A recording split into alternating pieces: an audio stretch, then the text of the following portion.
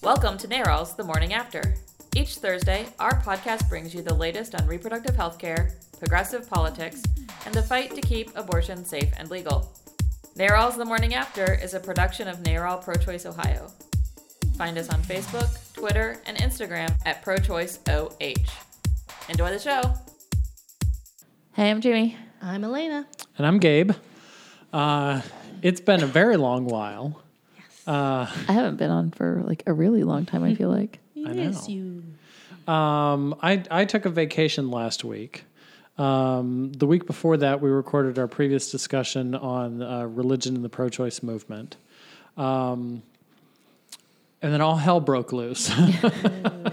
You go on vacation and the world falls apart, Gabe. You know, it's the weirdest thing to have like national things happen when you're on the road in other parts of the country. And we were traveling through the South. Mm-hmm.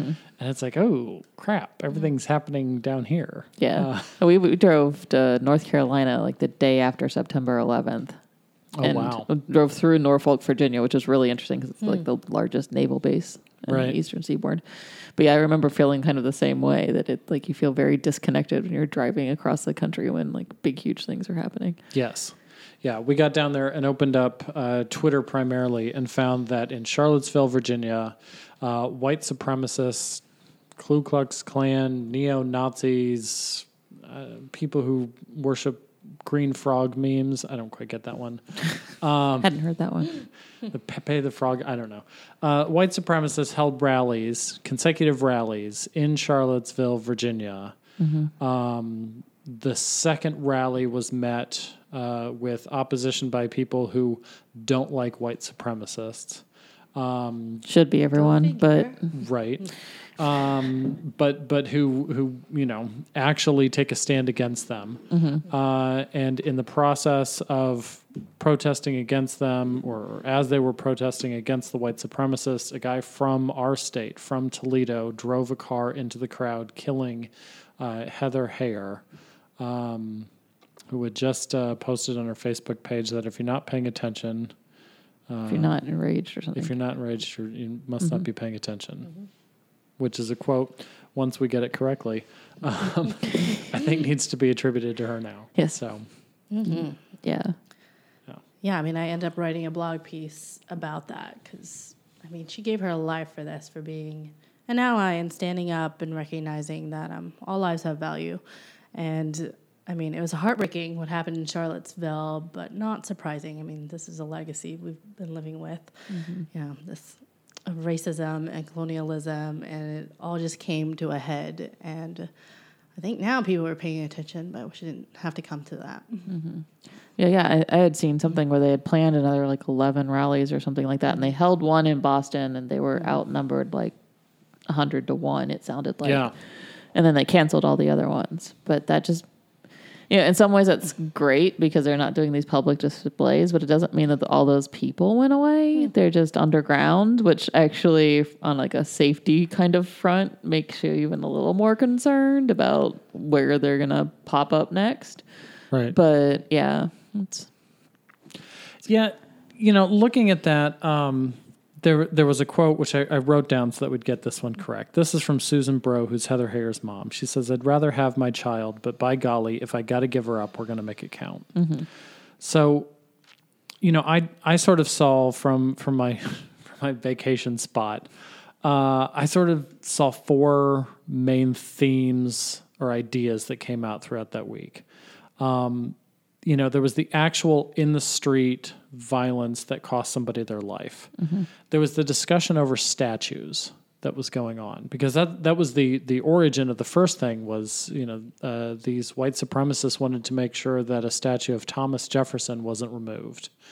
And then after all of this happened, there were all of these responses in the media or from elected officials. And the one that was in the media that got the most attention was this goofball thing that Tina Fey did, coming out on the Saturday Night Live, you know, weekday show that they got now, talking about how everyone should just eat lots of cake. Mm-hmm. And scream into sheet cake. And scream into their sheet cake.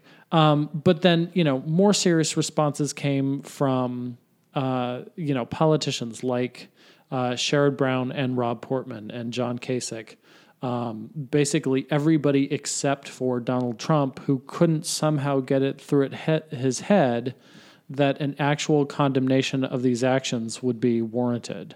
Mm-hmm. Until they slapped him and made him stand in front of a teleprompter and read words that he just completely undid the very next day. So right, and then he did it again in Phoenix.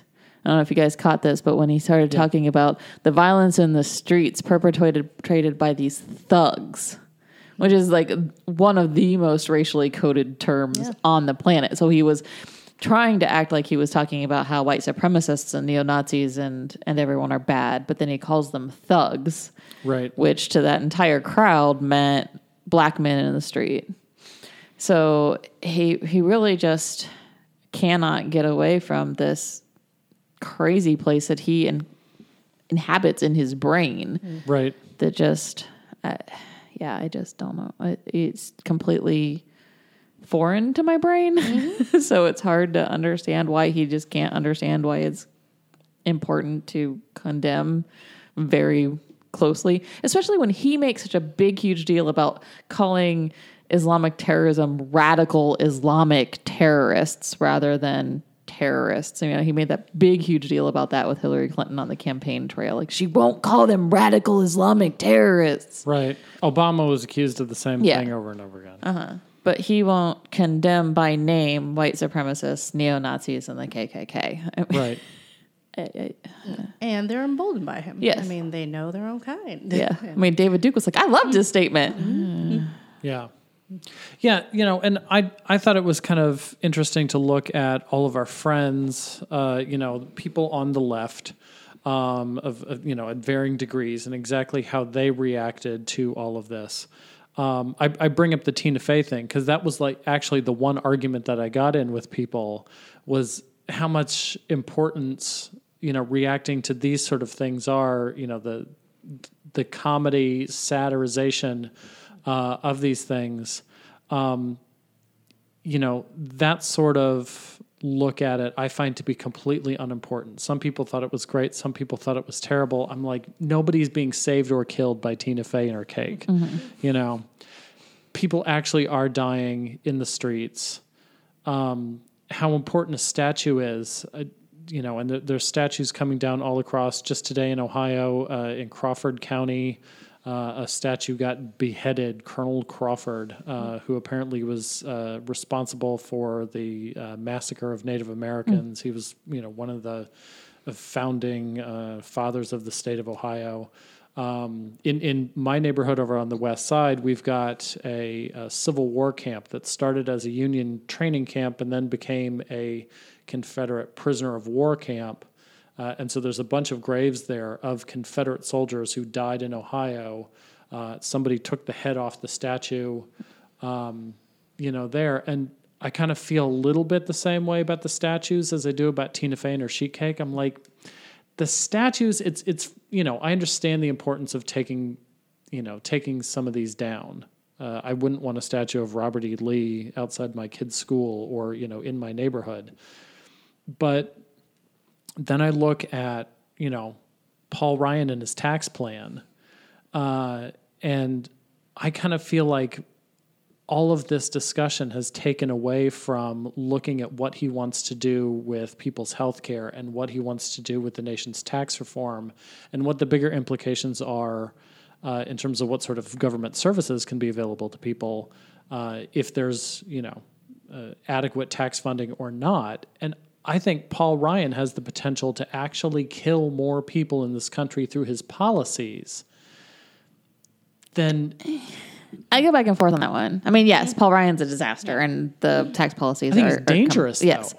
And we're not talking about it because we're talking about sheet cake and statues. But the statues and the systematic racism that exists across the board in our country also kill a crap ton of people, and those statues symbolize that. And without taking them down and without fixing the structures that allowed for these statues to go up, because I was actually just looking at something the other day about when these statues all went up. Right. Because somebody was making a comment that one that came down, wherever it was, in North Carolina, where the thousands and thousands of people came to the police station to admit that they were the ones to take it down. That was awesome. That was awesome.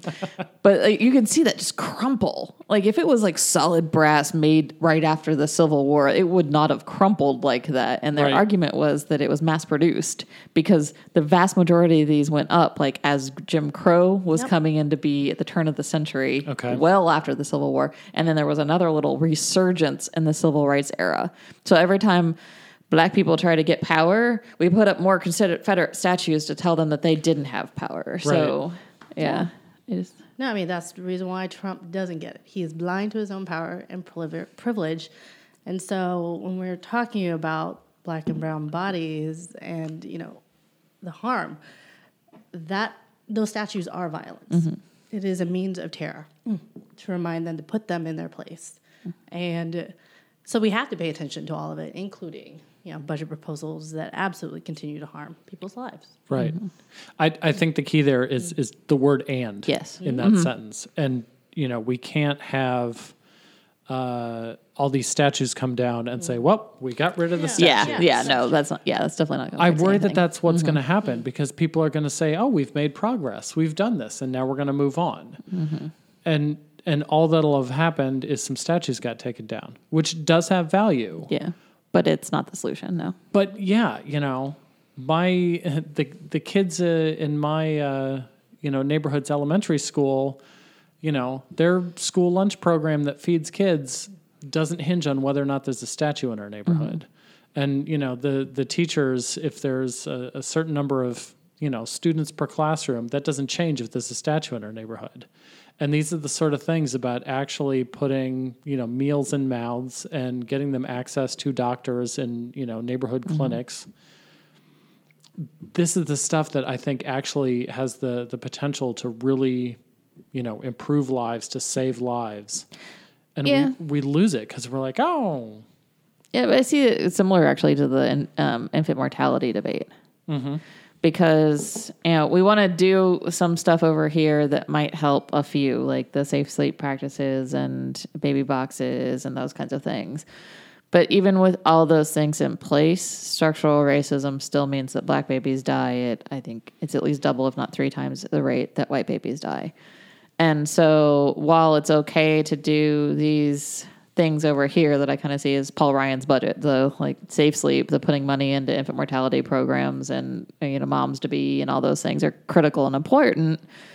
They're not going to fix the reason why a African American woman with a PhD has the same infant mortality, actually a larger rate of infant mortality than a white woman without a high school education.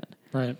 Like, if that was just a poverty, we can fix it with like equaling the playing field thing, that wouldn't happen. So I kind of see it the same way with the statues. It's the whole like, yeah, we need to pay attention to these, but we also need to pay attention to this thing over here. Right. Yeah, and you know, I don't want to let John Kasich and Rob Portman off the hook just because they made statements against Donald Trump. And frankly, that was what made me actually kind of sad and pissed off too, was that there weren't statements against the thing that happened. Mm-hmm. It was statements against Donald Trump's reaction to it. And that actually was on the Democratic side too. Yeah. There was a lot more talk about how bad Donald Trump was than how bad Charlottesville was. Mm. And that was really disappointing. Right. There were comments in the state of Ohio from one state legislator specifically that we've got pulled up here from Candace Keller. We've talked about her before. Representative Keller's day job is that she's the head of a crisis pregnancy center that gets paid money by the taxpayers to lie to women. She put up something on Facebook and said that there's a statue of Bill Clinton in Arkansas. He glorified adultery and perjury.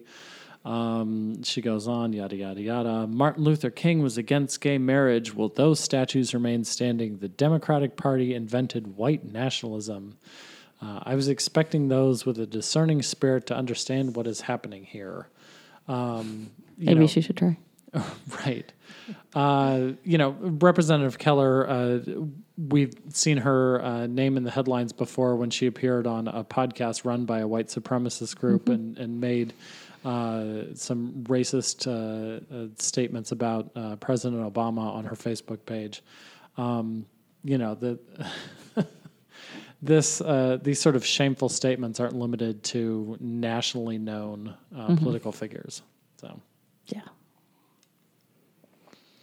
the other thing, mentioning Obama, is, somebody put up the picture of him crossing the Edmund Pettus Bridge in Selma, which I remember when that happened a few years ago.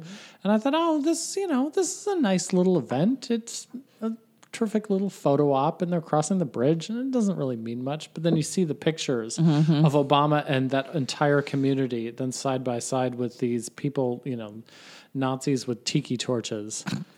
And suddenly it's like, oh, wow, that really, there is serious significance behind, behind actions like that at the time kind of felt like, feel good moments. Not that it wasn't important, but now it sort of has this gravitas, I think, behind it. So Nothing says white nationalism by like using a fake cultural appropriation of Polynesian culture. Right. Right. The reactions keep coming. Cleveland Browns, several of their players took a knee, including one player who's the first white NFL player to take a knee during the national anthem. So, take pride in having the Browns be from Ohio and having them have a good show of solidarity there. Might be the only good thing about the Browns. We'll take it. Well, they are technically 2-0 right now, but it's all preseason. But yes, the preseason stuff. And also in the NFL, Colin Kaepernick is still not signed by a team. Richard Sherman, the Seattle Seahawks player, who is terrific to listen to when he has comments, he said, hey, eventually the fans are going to demand answers when players worse off than Colin Kaepernick are starting, and he's sitting on the, not even on the bench. He's not in the games. But I think as more and more players continue to show solidarity with the Black Lives Matter movement on the field, there's going to be more and more questions as to why he's not in the game. So we'll see, I guess. I mean, it's just, again, it's another one of those moments of solidarity, but also how much attention is being played to the first white guy who did it, and those kinds of things also, right. Which is an interesting thing to watch as well. Right. Yeah. And then Trump, wrapping up the week, or maybe into this week, gave a just terrible speech in Arizona, which was followed by the police using tear gas canisters in the street. So immediately, the display of excessive police violence there. And during this speech, he strongly hinted that he might be providing a pardon for the Sheriff Joe Arpaio from Arizona, who's been really the figurehead of racist policies in the state of Arizona, anti-immigrant, just anti-brown people policies. So I think this will be another flashpoint coming if and when Trump decides to pardon this guy. So yeah, his speech was over the top ridiculous on about 5 million levels. But yeah, the governor of the state and the mayor of the city had asked him not to announce that pardon there. So he did everything. He was like a kid. He's totally is a toddler. You draw the line down the middle of your kids' bedrooms and say, you can't, go over onto Jimmy's side. And the other kid gets his toes right up to the line. I'm not crossing the line. I mean, that's exactly what he did. It's like, I didn't announce the pardon, but I was like, I'm going to pardon him. Right.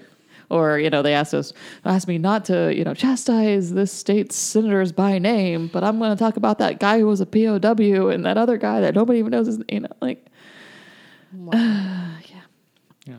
And then the rest of the time just attacks the press, which is becoming really scary.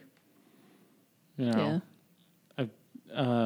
George Stephanopoulos was talking about it, and he says that he really fears for many of his colleagues who, as they're at these rallies and Trump points the finger back at the press podium in the back of the room, they feel, thousands of heads turn their way, and the only thing dividing them is basically a rope, a simple railing. And it feels like it's just a matter of time before Trump actually tells people to physically attack the press rather than just yell things at them.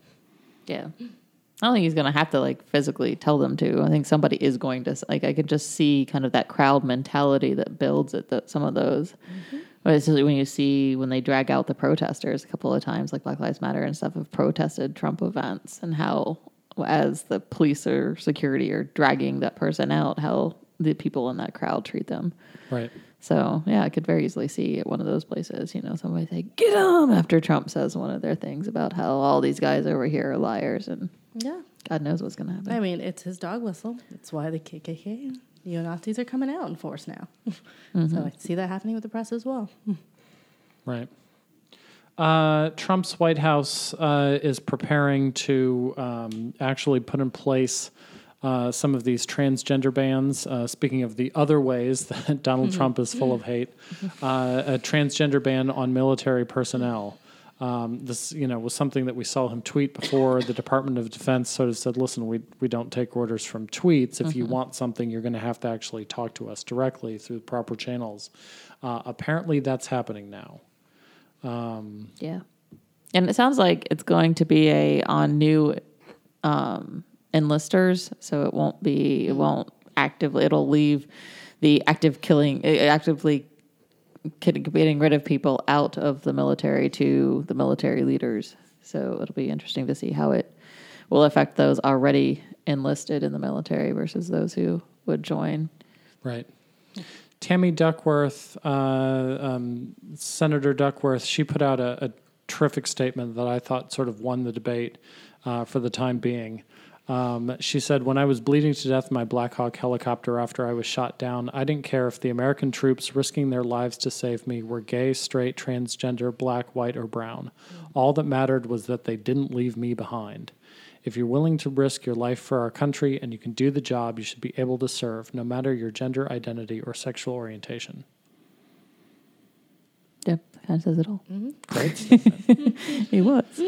So that is the national news. We, of course, are focused here on what's happening in the state of Ohio. This week we had the second hearing on the Down syndrome abortion ban. This is a bill that we heard the first time in 2015. When we heard the testimony the first time through, the Toledo Blade sided against it in an editorial, as did the New York Times in an editorial. Representative Stephanie House and Representative Janine Boyd wrote a joint op-ed against this proposal. We'll provide links for all three of those in the show notes for people to read those. Just a horrific, immoral proposal to tell women that they're not allowed to have an abortion if they receive a positive prenatal test for Down syndrome. Well, it also just highlights how kind of ridiculous the other side is on this issue, because they don't believe abortion is right in any case. So to single this one very specific thing out and say, really, women in this case can't get it, and start blaming, calling people who believe that abortion should be the decision of the woman in the family, eugenicists, and, people who just want to see all, everyone with a disability not exist in the world is, completely disingenuous and completely incorrect.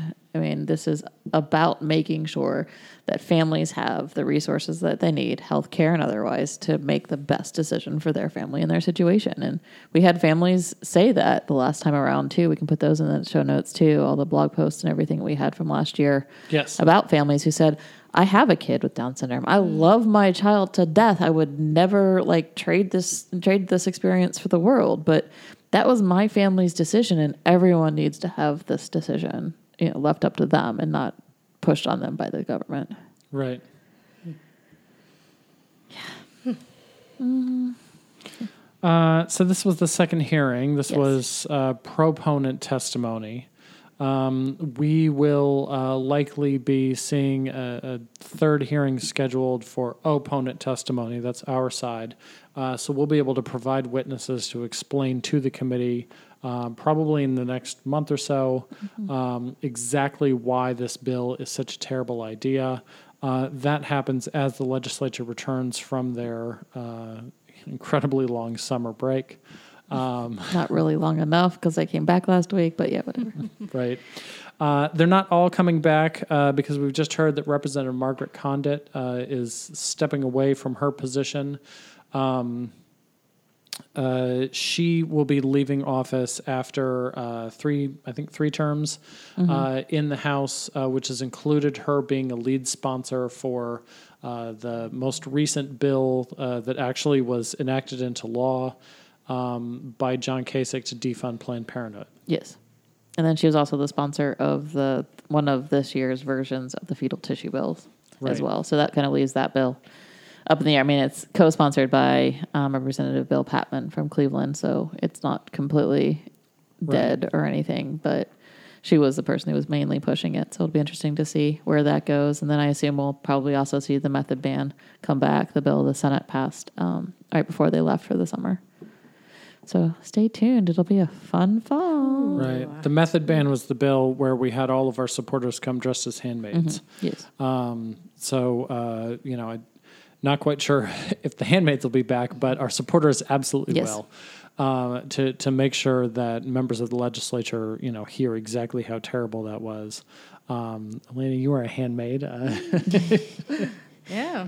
I mean, planning on returning for committee, I assume? A second appearance? Doubtful. Yeah. But doubtful as a the handmaid, same but... As a handmaid, yes. Yeah. But definitely as But an you'll be in the opponent. room, right? Yes. Yes. Okay. And then the last thing about state legislation or state politics that we wanted to discuss was the Supreme Court case. State of Ohio Supreme Court is hearing the appeal by Capital Care, Toledo's last abortion clinic.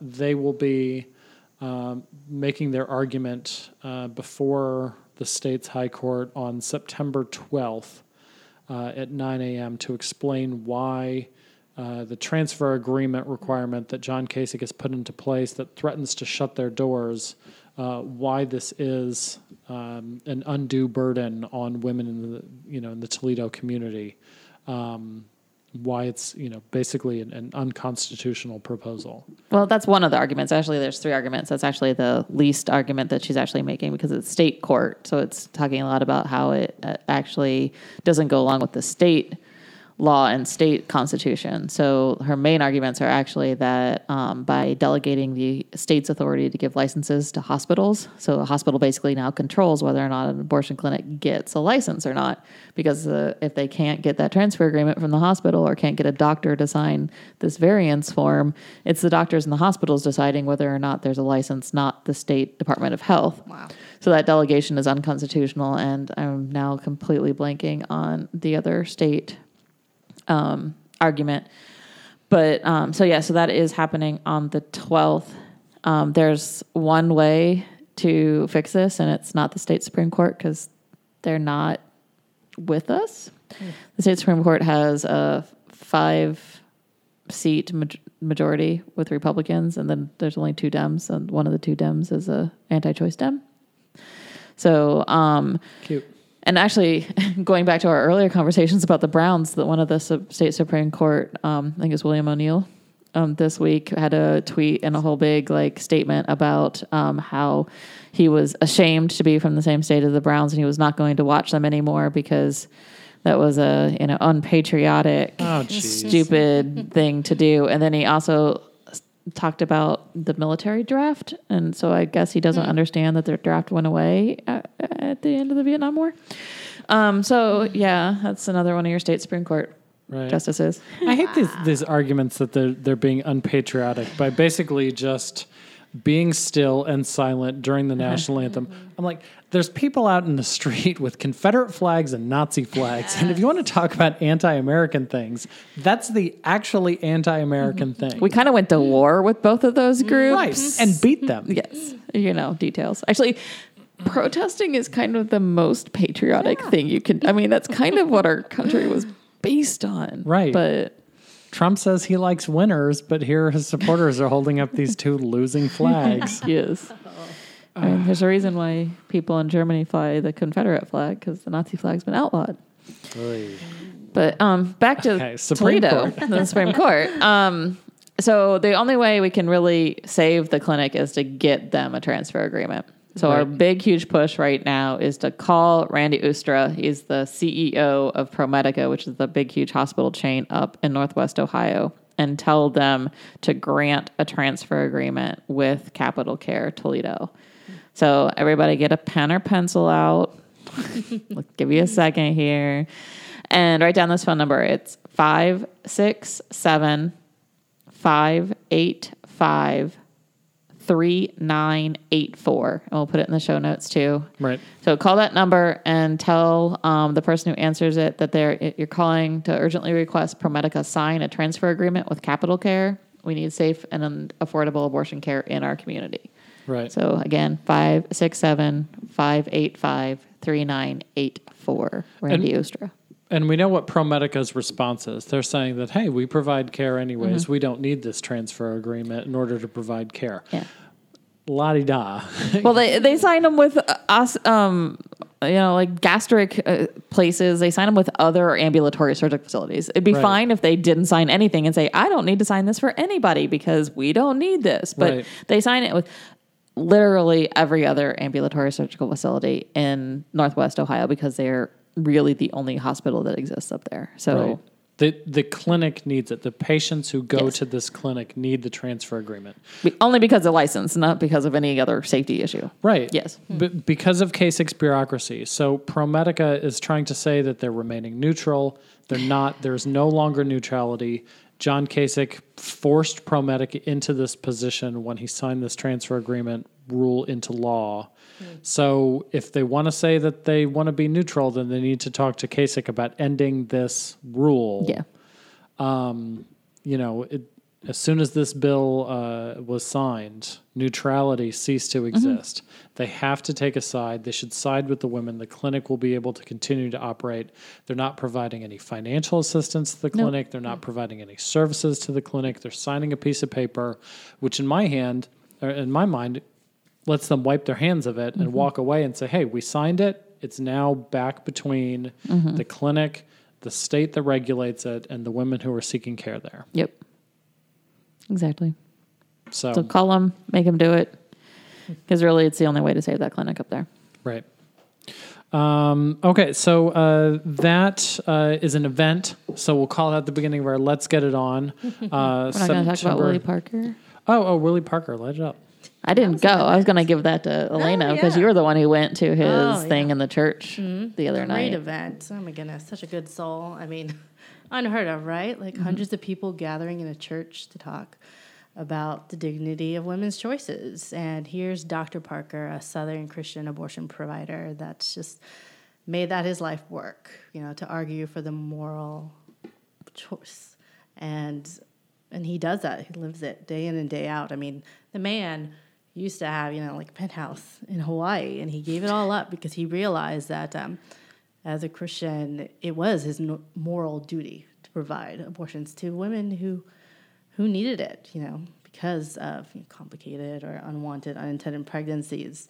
And so his message, though, rings true. I mean, there were just hundreds of people there, and I wish that were the norm and not the exception.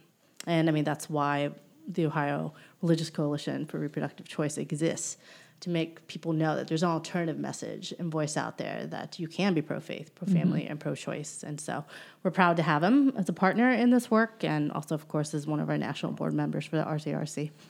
But yeah, just a good man all around. Yeah, it looked like an amazing event from what I saw on Twitter. So yeah, I mean, where else are you going to hear someone say, the job of Dr. Parker as a Christian and all Christians is to show other non-Christians that Christians can be moral, and to say things like abortion restrictions are nothing more than just an attempt to put women in their place. Like, he gets it. And to be able to speak that clearly about, how important faith and personal decisions are, we need to honor that and respect it. And he does that so well. And I think that's also what we need to push things forward and really argue for, keeping abortions accessible and clinics open, like in Toledo.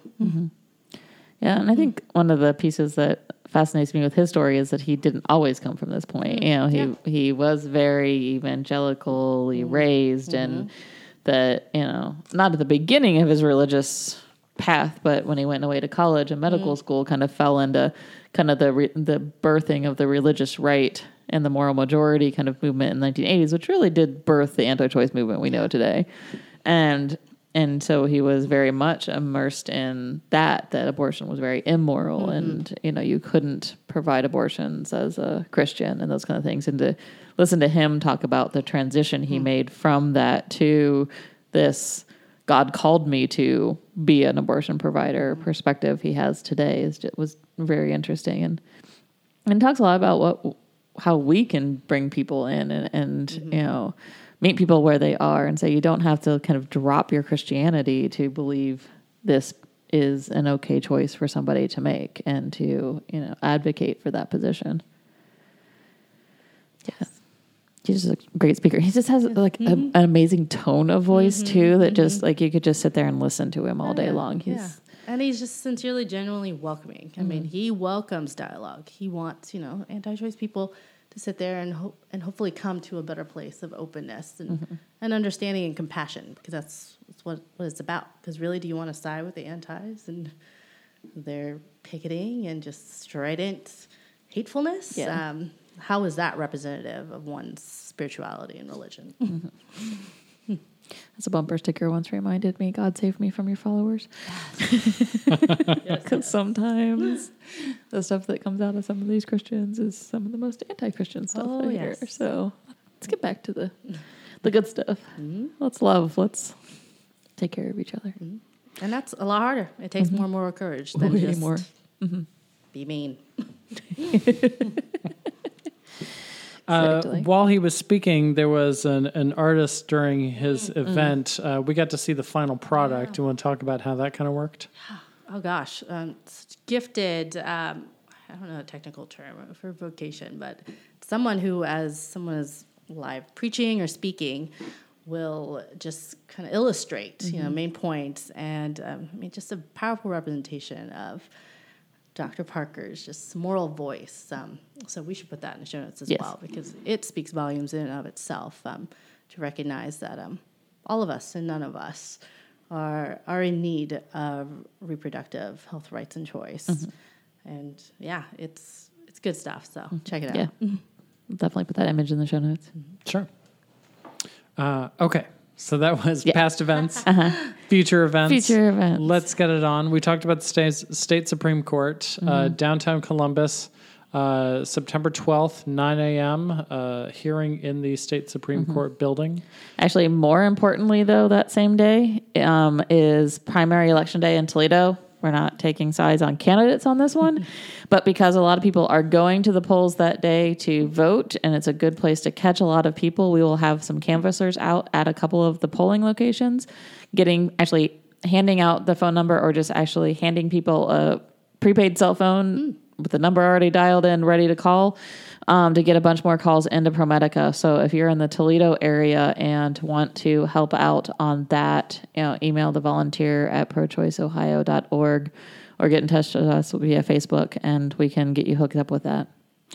Speaking of canvassers, if you check out our website, prochoiceohio.org, again, link in the show notes, we are going to be hiring some canvassers in the Shaker Heights neighborhood. Kelly Copeland just sent me the application information to be added to the website today. So these are paid gigs throughout the month of September, door to door. through the Patients Advocates Program. So if you're in Cleveland, the east side of Cleveland, and you'd like to not just volunteer, but actually work with us through the month of September, there'll be information about a paying gig there. So fun canvassing stuff. And then down in Columbus on September 19th is the Mini Golf Classic. So we've talked about that before. Form a team, raise some money. That should be a good event. And then the last event that we got is going to be in Youngstown the following day, September 20th. Our microphone training and messaging training for volunteers to learn how to talk about all of these attacks on abortion access, attacks on reproductive rights, to learn sort of where we are in the state of Ohio in terms of, clinic status and political status. So a nice training. That'll be the evening of September 20th in Youngstown. And to backtrack, because I totally forgot this until just now, on August 30th, so next week, a week from, 5 days from now, it's next Wednesday, the Toledo Clinic Protection Ordinance is having its public hearing in committee with Toledo City Council. So that is the 30th at 3 p.m. We will make a Facebook event for it. It'll be up on our Facebook page. Okay. You should come support the clinic. It'll be fabulous. If you look for these in the show notes, they'll be in actual chronological order. Yes, exactly. Okay. We're a little all over the place today. Yeah, well. Oh, well. There's a lot to talk about. Yes. We'll see everybody next week. Bye. Bye-bye.